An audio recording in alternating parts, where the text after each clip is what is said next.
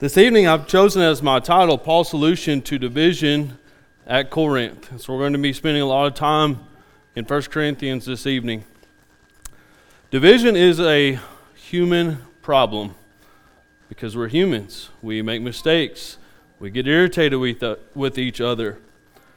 But God's people are called to unity. This is a problem in our culture and in our society, and it definitely finds its way into our churches. So I'm going to look at what Paul's solution to division is this evening. I want to begin by looking in Ephesians chapter 1, verse 10, where Paul talks about his desire to have unity with mankind. God's plan was that in the dispensation of the fullness of the times, he might gather together in one all things in Christ, both which are in heaven and which are on earth in him. God's plan has been from the beginning to bring us into a relationship with him, to have a family, and for each of us, through Christ, to be a part of that family. We read about these promises that God gave to men like Abraham in the book of Genesis, where he promised that through Abraham's seed, he would bless all nations. God's plan has been to have unity with his creation. If you remember last Sunday night, David spoke on Jesus instilling unity in his disciples. And he read this passage and where Jesus said, I do not pray. He's praying to God. He says, I do not pray for my current disciples alone, but also for those who will believe in me through their word, that they all may be one as you, Father, are in me and I in you, that they also may be one in us, that the world may believe that you sent me. And the glory which you gave me I have given them, that they may be one just as we are one. I and them, you and me, that they may be made perfect in one, and that the world may know that you have sent me and have loved them as you have loved me. God is a God of unity, and we see that the Trinity, there is perfect unity amongst each of those members. Jesus said, you and I are one. And Jesus prayed that his followers would be one in them. And David talked about how the greatest apologetic, the greatest way that you and I and the church can influence the world to believe that Jesus truly is the Son of God, is not with great philosophy and science and anything like that, but it's in love. It's in unity. That is the way that we reach the world. So do you think unity was important to Christ? It was. He prayed for it. Do you think it was achievable? Do you think it was his goal for man or for his followers to have unity? I believe it was. We could summarize God's view of unity in Psalms 133, verse 1, where he says, behold how good and how pleasant it is for brethren to dwell together in unity. Why is it God's plan for us to have unity? Because it's good for us. It's pleasant for us. Now, as God looks down on his creation from heaven, and he looks at the culture here in our country and across the world, what do you think he feels when he looks at mankind? What do you think he experiences when he looks at the division and the hatred and the murder and the strife and all the problems that man has? I bet it breaks his heart to see his creation riddled with division and strife. But I think even more so, it breaks his heart when he looks at those who claim to be his followers, riddled with envy, strife, division, parties, denominational alliances, and teaching all sorts of things. I think it breaks his heart. So what can you and I do about it? There's a lot of denominations, there's a lot of problems out there. And you might be thinking, I'm just one guy sitting in Plainview, Texas. How am I going to make an impact? Well, the way that we make an impact is we can control what we can control. You start with you, and I start with me, embracing an attitude of unity. We need to embrace an attitude of unity in this congregation. And as we take the good news to others, we need to show them the importance of unity. And I've been studying this so that I can do that in a better fashion, to show them that God's plan was not for lots and lots of churches in every community. but to have one body, one church, one goal to unify under Christ. A theme that we're going to notice a lot in the scriptures that we look at tonight is man's wisdom versus God's wisdom. This theme permeates all of the Bible, but I really want to focus on it as James contrasts the wisdom of man versus the wisdom of God. James asked this question, "Who is wise and understanding among you? Let him show by good conduct that his works are done in the meekness of wisdom. But if you have bitter envy and self-seeking in your hearts, do not boast and lie against the truth. This wisdom does not descend from above, but it is earthly, sensual, demonic. For where envy and self-seeking exist, confusion and every evil thing are there. But the wisdom that is from above is first pure, then peaceable, gentle, willing to yield, full of mercy and good fruits, without partiality and without hypocrisy. Now the fruit of righteousness is sown in peace by those who make peace." So is all wisdom good? The answer is no. Not all wisdom is the same. And James talks about two contrasting kinds of wisdom. In verse 15, he talks about the wisdom that does not descend from above, but it is earthly, it is sensual, it is demonic. That's the wisdom of man. But in contrast, you have the wisdom that comes from God. What are the fruits of the wisdom of man? Bitter envy, self-seeking in your hearts. And he says where envy and self-seeking exist, confusion and every evil thing are there. As we look out into our culture and into the world, that's what we see. Why?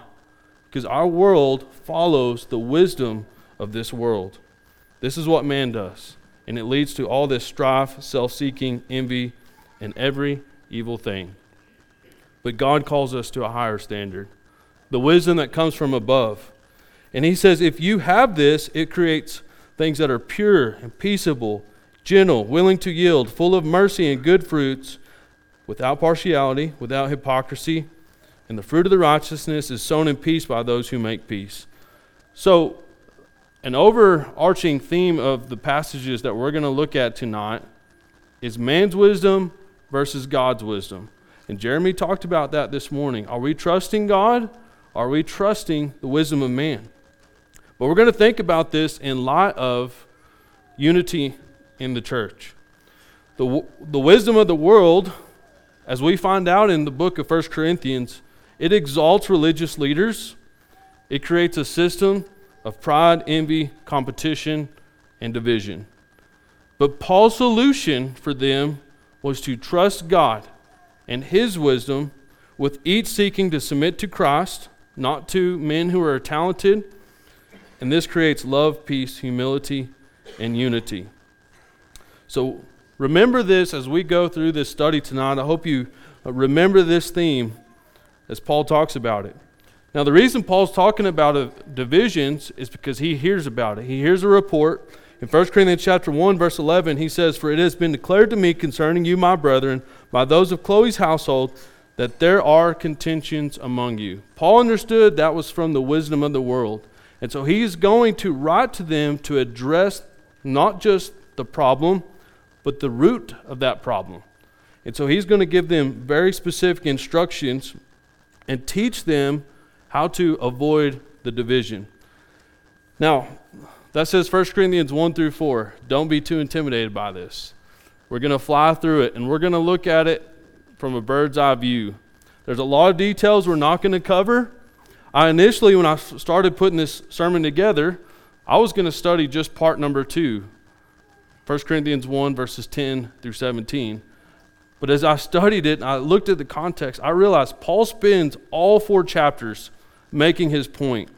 And so I want to follow Paul's train of thought as best as I can as we go through these 4 chapters and look at Paul's arguments about why division all comes down to you're not trusting in God, but you're following the ways of the world.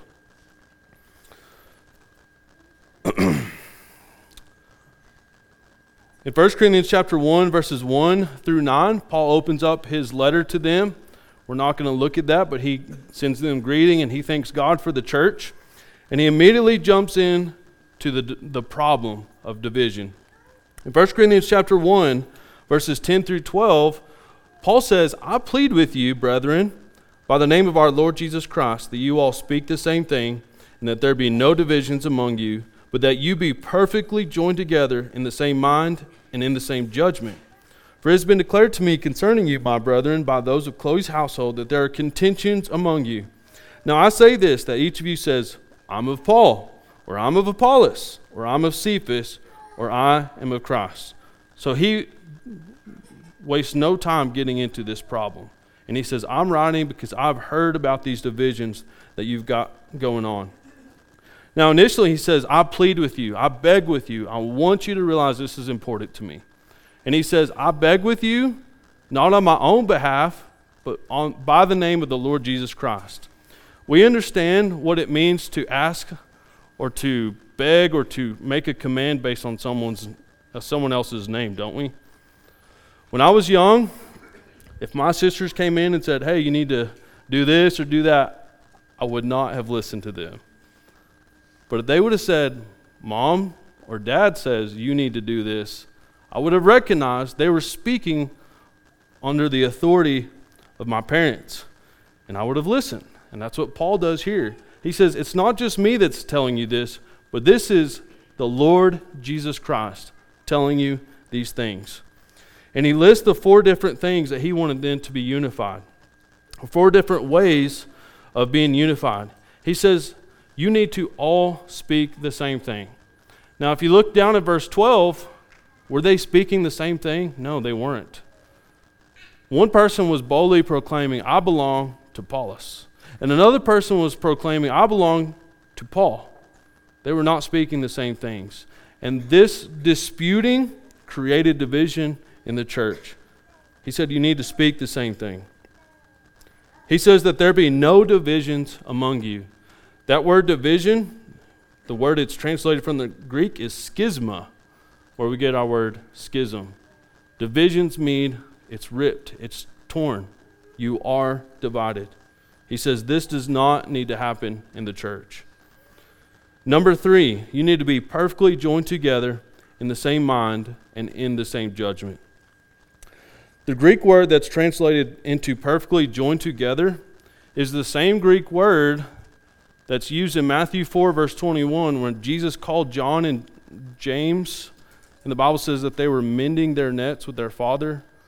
That word mending, meaning fixing and repairing and restoring that net, that's the same word that he uses here to translate perfectly joined together. It's also the same word that's translated in Galatians chapter 6, verse 1, where it talks about restoring a brother. They didn't have unity. They were divided. And Paul says you need to work constantly like those fishermen. Every day they go out and they fish and they come back and they mend their nets. And that's what unity is. We have to constantly be working to seek that unity, to be perfectly joined together in the same mind and in the same judgment. Whose mind, whose judgment do we need to be unified under? The Bible talks about it. The New Testament talks about being unified with the mind of Christ. So after he says this, he says, the reason I'm telling you this is because these people from Chloe's household, they told me about it. And he says specifically, there are divisions where people were forming these alliances and they were proudly claiming allegiance not to Christ, but to men. These people had been baptized. In Acts chapter 18, we read about Paul going to Corinth. And these people heard him teach that message. They had become Christians. And in verse 11 of that chapter, the Bible says that Paul had been with them for 18 months helping the church to grow. But after he left, these men came in and they started exalting themselves. And Paul says that now they're proclaiming allegiance not to Christ alone, but also to these men. Men who once called upon the name of the Lord are now placing their importance on mere men. So Paul says, you don't need to be doing that. Now, what's the end of this road that the church at Corinth was going down? What was Paul trying to stop? He knew that these divisions would become so firm that eventually these people would go over there. And there would be a church formed under alliance of this spiritual leader. And there would be a church over there that had an alliance or allegiance to this spiritual leader. Very similar to what we see in our culture today and under the Reformation. Paul said this is not acceptable. This is not what Christians do. In verse 13, Paul asks some rhetorical questions. Is Christ divided? No. Christ was one individual. Was Paul crucified for you? No. It was Christ. Were you baptized in the name of Paul? No. Paul couldn't do anything for them. It was Christ, and he wanted to put the emphasis back on him. In verses 14 through 17, he makes a discussion about baptizing, and I don't know why he doesn't clearly state this. Maybe they took pride in who baptized them. And some people are saying, well, you were baptized by that guy, but I was baptized by this guy. Paul says, I'm glad I didn't baptize a lot of you because that would create a problem. Now, in verse 18, he transitions to our main theme that we discussed from James chapter 3. He's going to show them, he's not going to just tell them you need to be unified, but he's going to show them the root of their problem, and it was that they were trusting man's wisdom.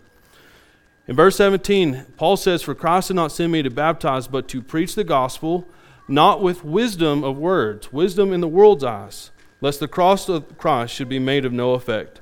For the message of the cross is foolishness to those who are perishing, but to us who are being saved, it is the power of God. So he introduces this idea of the cross being received by some who view, for those who view that the cross was the power to save, those received it.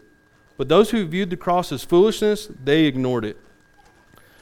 In verse 26, we see that Paul talks about God's way of sharing his wisdom, or we see the way he accomplishes his purposes. It's by using things that the world would not use.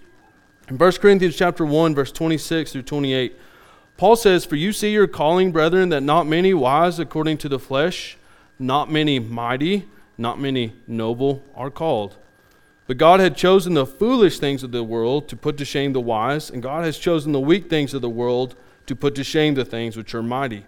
And the base things of the world and the things which are despised, God has chosen, and the things which are not, to bring to nothing the things that are.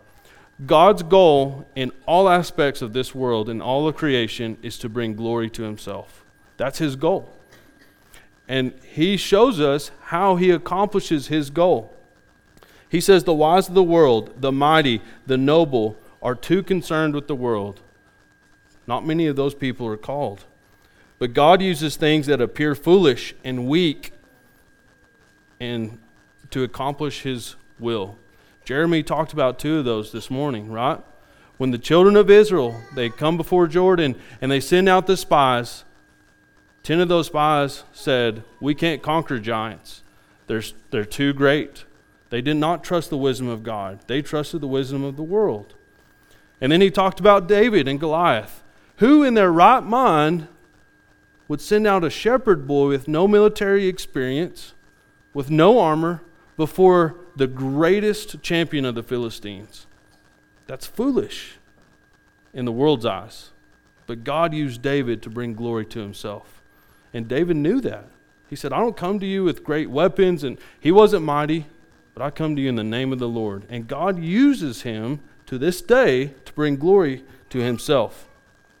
Now, what's the point of bringing all this up? Well, here's the problem. These men in Corinth, they were glorying in the flesh. They were exalting men of great talent and ability. And Paul says that is the wisdom of God, or the wisdom of the world. The wisdom of God is not to do that. Paul says in verse 29 that God does this so that no flesh should glory in his presence, but of him you are in Christ Jesus, who became for us wisdom from God, and righteousness and sanctification and redemption, that as it is written, he who glories, let him glory in the Lord.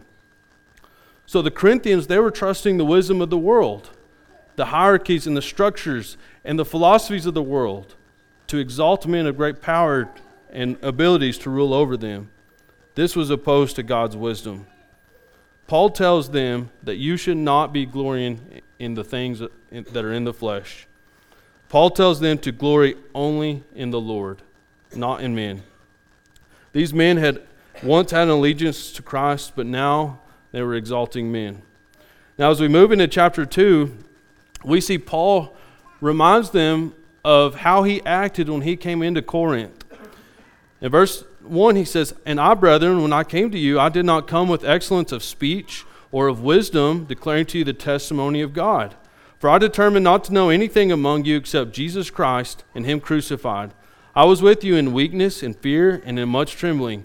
And my speech and my preaching were not with persuasive words of human wisdom, but in demonstration of the Spirit and of power, that your faith should not be in the wisdom of man, but in the power of God." So he said, when I came to you, I know your tendencies to trust in the wisdom of God, or the wisdom of the world. He said, I didn't come to you to appeal to that. I came to you speaking simplicity, things that are simple. He was intentional not to point the emphasis to himself, but to point to God, so that they would not trust in man, but in the wisdom of God. In chapter 2, verses 6 through 8, Paul transitions to this idea of the wisdom of God coming to them through the apostles. And he says, however, we, speaking of the apostles, speak wisdom among those who are mature, yet not the wisdom of this age, nor of the rulers of this age who are coming to nothing. But we speak the wisdom of God in a mystery, the hidden wisdom which God ordained before the ages of our glory, which none of the rulers of this age knew. For had they known, they would not have crucified the Lord of glory. So he says, we, the apostles, we came to you speaking a wisdom that does not come from this world. The rulers didn't have it. The wise of this world didn't have it. We came to you speaking the wisdom of God. In the verses 12 through 13, he tells them how they received that wisdom. Through the divine revelation and inspiration from the Spirit. He says, we have received not the spirit of the world, but the Spirit who is from God, that we might know the things that have been freely given to us by God. These things we also speak, not in words which man's wisdom teaches, but which the Holy Spirit teaches, comparing spiritual things with spiritual. Now remember, God's plan is to use simple, basic things of the world to lead others into a relationship with Him. And Paul says that's the way we as the apostles have conducted ourselves. We haven't come with great eloquence and great abilities and shown how great we are. We came with a simplistic message as Christ has called us to. And we shared that wisdom that came from above through the Holy Spirit. In verse 14, he says, but the natural man does not receive the things of the Spirit of God, for they are foolishness to him, nor can he know them because they are spiritually discerned. The man who has the wisdom of the world in mind, who prioritizes that, he may hear the word of God, but he says he does not receive the things of God. For they are foolishness to him. He hears the words of God, he treats it like trash because that's foolishness to him. That's a man with a fleshly, worldly mindset. People reject the word of God because they're consumed with things of this world. Now, as Paul transitions to the Corinthians, notice what he says about them in 1 Corinthians 3, verse 1. And I, brethren, could not speak to you as to spiritual people, but as to carnal, as to babes in Christ. I fed you with milk and not with solid food, for until now you are not able to receive it, and even now you are still not able, for you are still carnal. For where there are envy, strife, and divisions among you, are you not carnal and behaving like mere men? For when one says, I am of Paul, and another, I am of Apollos, are you not carnal? So, he just talked about this natural man who did not receive the teachings from God. And he transitions to them and he says, when I first came to you, I had to speak to you as a carnal person because you came out of a very worldly mindset. Their culture was worldly. It was fleshly. It was consumed with things of this world. And the Corinthians were influenced that. And he said, when I spoke to you as carnal because you were babes in Christ. But here's the problem. They hadn't grown. They were still babes in Christ. He says in verse 2, I fed you with milk and not with solid food, for until now you are not able to receive it, and even now you are still not able. These Corinthians, Paul had been with them for 18 months, and he had been away from them for some time, and they still were babes in Christ. That's the problem.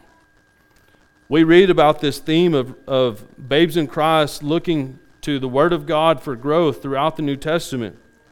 In 1 Peter chapter 2, verse 2, Peter says, as newborn babes, desire the sincere or the pure milk of the Word, that you may grow thereby. I think I quoted the King James there out of habit. As a person becomes a Christian, if they don't consume and drink in the Word of God, they're not going to grow spiritually. And that's exactly what the Christians at Corinth had done. They had not drunk it in, and they were still carnal. And Paul said, I know you're carnal because there are envy, there are strife, there are divisions among you. Are you not carnal and behaving like mere men?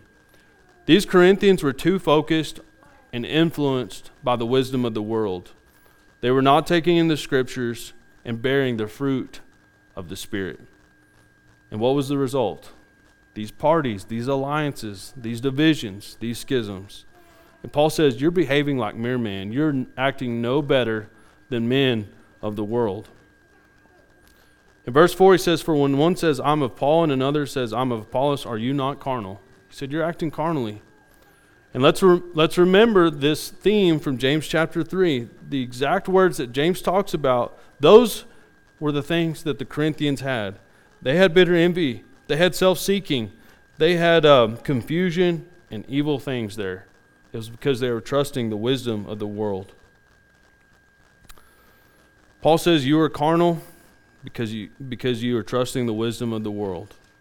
Now, he transitions in verse 5 to this question, who then is Paul and who is Apollos but ministers? We're not people to be exalted as spiritual leaders, to be heads over you, but we are to be your servants. That's the wisdom of God, through whom you believed as the Lord gave to each one. And then he uses this analogy that we refer to very often in this passage. I planted, Apollos watered, but God gave the increase. So then neither he who plants is anything, nor he who waters, but God who gives the increase. We understand how difficult and how miraculous is it for a person to come put a seed in the ground. Wow, that's something special, right? It's nothing special. What about taking some water and dumping it on the ground? There's nothing special about that. The miracle is what God has done in the power of that seed, by creating it with energy to grow and to turn into a plant. And Paul uses this analogy to prove to them we're simply just workers in the kingdom of God. There's nothing to brag about. We're just doing what we can. It's God who has made the increase. They were ministers. They were not masters, not heads of political groups or divisions. Paul continues to explain this with an analogy in verses 8 through 17, using an analogy of people building a house. And he refers to himself as a construction worker, not something that deserves a lot of glory, not a person who deserves a lot of glory. It's God's house. God gets the glory. And he summarizes the thoughts from this chapter in verses 18 through 20. Let no one deceive himself. If anyone among you seems to be wise in this age, let him become a fool that he may become wise. If anyone among you seems to be wise according to the world, you have to stop that. You have to become foolish according to the wisdom of the world, so that you can maybe become wise according to God. For God catches the wise in their own craftiness, and again the Lord knows the thoughts of the wise, that they are futile. The wisdom of the world leads men to self-pursuit, self-exaltation. God says those things are futile.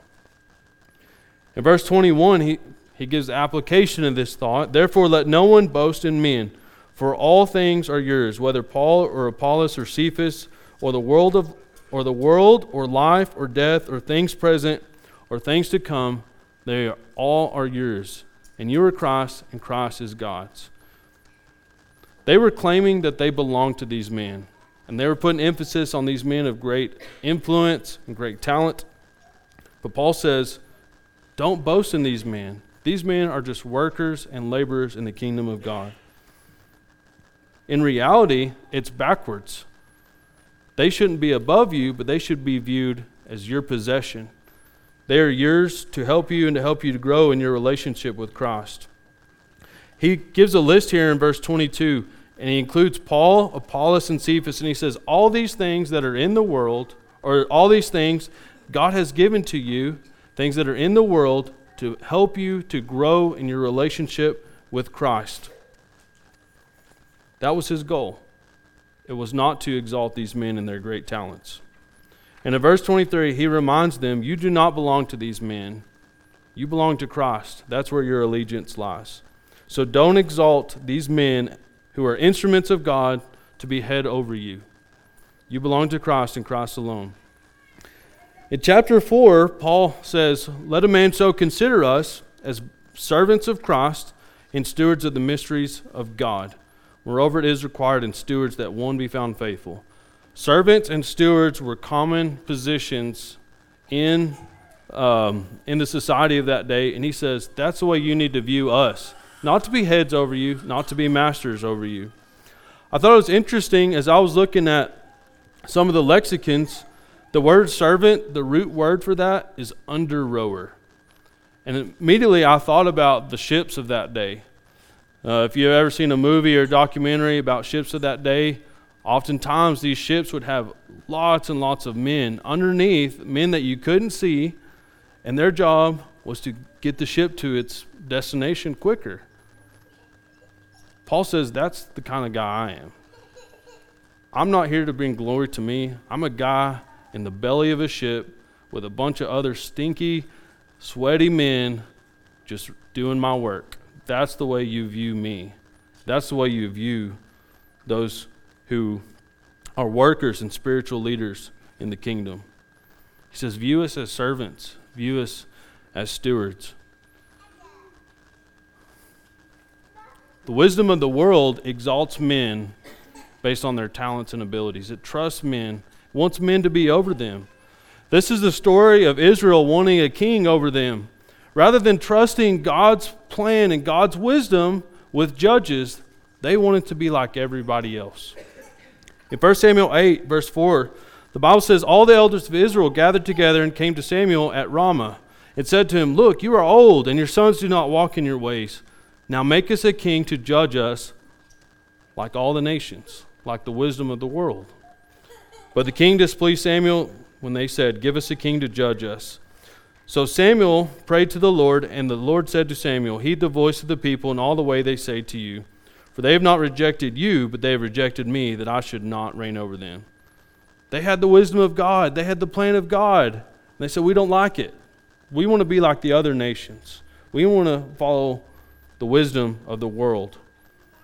That was the exact same thing the Corinthians were doing. They were not trusting God's plan, but they were exalting men based on their talents and abilities. In verses 3 through 6, Paul talks about human judgment. He says it's really not important.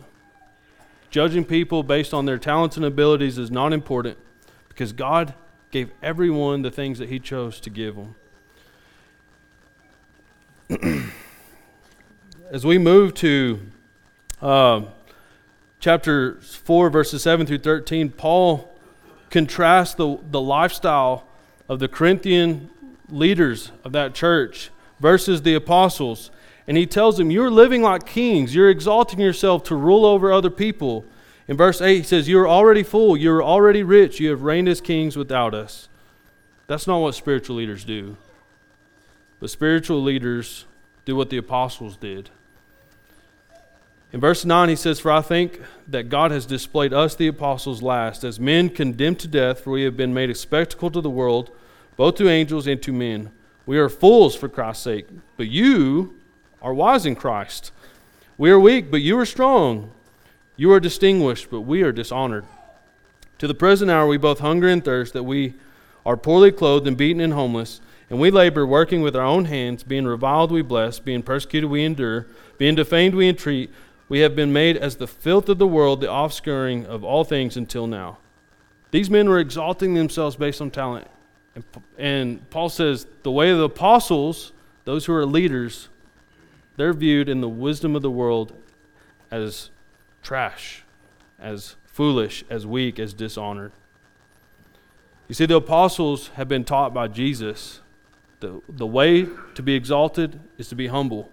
In Mark chapter 10, verse 42, Jesus called to them to himself and said to them, "You know that those who are considered rulers over the Gentiles lord it over them, and their great ones exercise authority over them.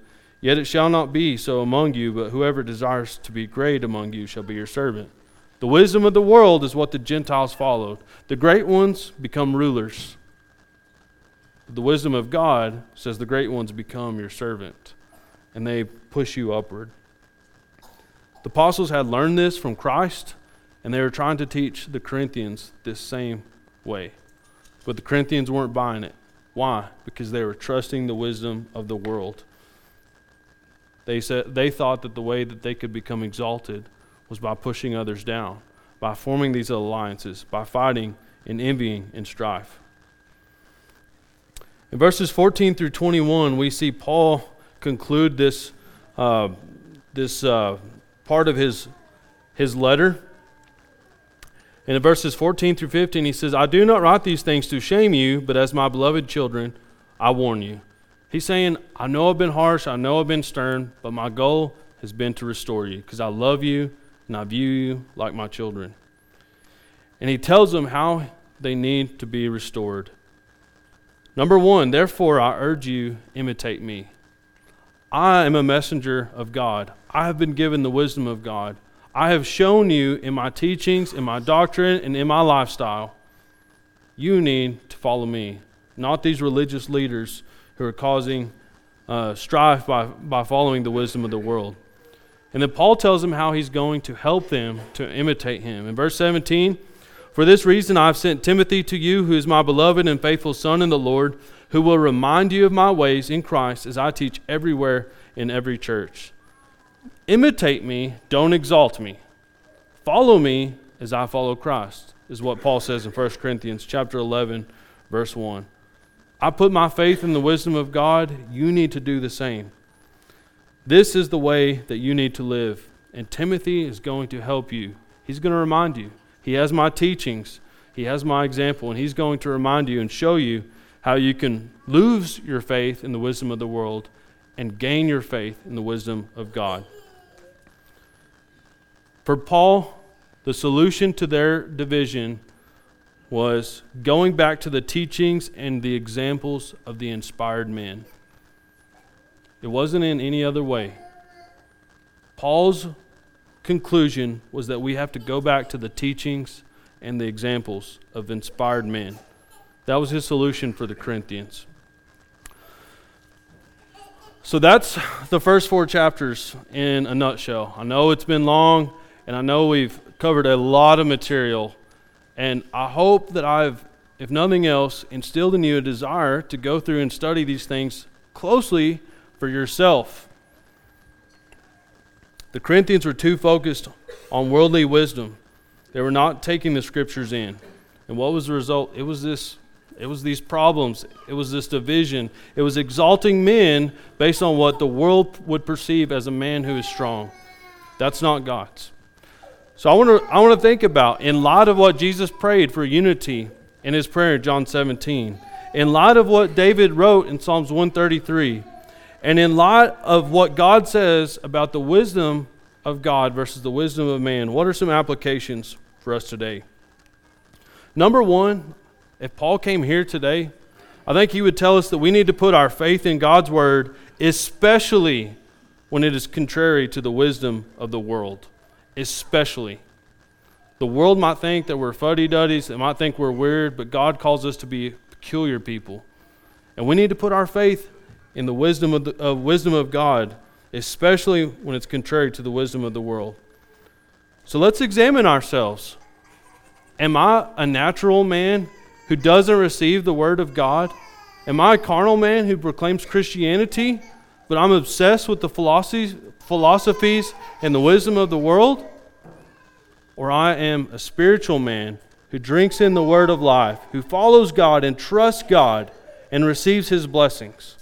Where's your faith? Where's my faith? Where we put our trust makes all the difference. It did for the Israelites when they wanted a king. It did for the Corinthians here, and it will for us. Number 2, we need to put our faith in the word of inspired men like Paul over religious leaders. There were religious leaders who by every worldly wise thing, they were leaders. They needed to be followed. But Paul says they're not trustworthy like the inspired men. There are countless numbers of books and spiritual leaders in the world today with all sorts of various messages. How do we find the truth? How do we know the wisdom of God? Going back to the Bible. Trusting those men who are inspired. Be as biblical as possible as we can be in our lives, in our congregation, and in all ways. Number 3, we need to build our faith through diligent studying. The Corinthians were not doing that, and they were not growing. And if we're not studying ourselves, we're going to be babes in Christ too. Don't matter how long we've been a Christian. If we're not growing and studying the Word of God, or if we're not studying the Word of God, we're not going to be growing, and our faith will not be growing. Number 4, we don't need to allow worldly wisdom to sneak into the church. Exalting talented men, forming alliances, forming divisions, and putting stamps of approval with official names. That's what the church of Corinth had done. It had become a talent show. They had exalted men. They were trusting the wisdom of God, the wisdom of the world, and they were structuring the church like the world would do it. Paul says, don't do that. That's not God's ways. If we look out into the world today, and we look amongst Christianity, what do we see? We see those things in existence. Men being exalted. Churches named after very specific individuals. Alliances, divisions, denominations. And all of these people who proclaim to be Christians put their stamp of approval and say, yes, I am of this denomination who follows this set of rules and this set of rules. God says that's not the way of doing it. We need to be careful not to allow worldly wisdom to sneak into our congregation and into our lives. And finally, we need to do these things in the spirit of humility and not pride. That is an area of my life I've struggled. It's an area of my life I have hurt feelings, and I have definitely not brought glory to God. In an effort to convince someone of unity and convince someone of the importance of these things, I've used the sword of the Spirit to cut them down and to cut them into pieces. And I'm ashamed of that. We can use the sword as a weapon, or we can use the Scriptures as a divine standard for us to lay before people and say, here's what the Word of God says. This is what we're trying to do. Will you join us? That's an attitude of humility. We need to have an attitude of humility, not pride. Those are the things that Paul would plea for you and I today. And I hope that you will consider these things. You'll meditate on these things. You'll read through the book of 1 Corinthians and examine the things that we've studied tonight and apply them to your lives. We're going to offer an invitation at this time. If you have a spiritual need that the church here can help you with, we want to help you. So let us know by coming and sitting on one of these front pews as we stand and sing the song that's been selected.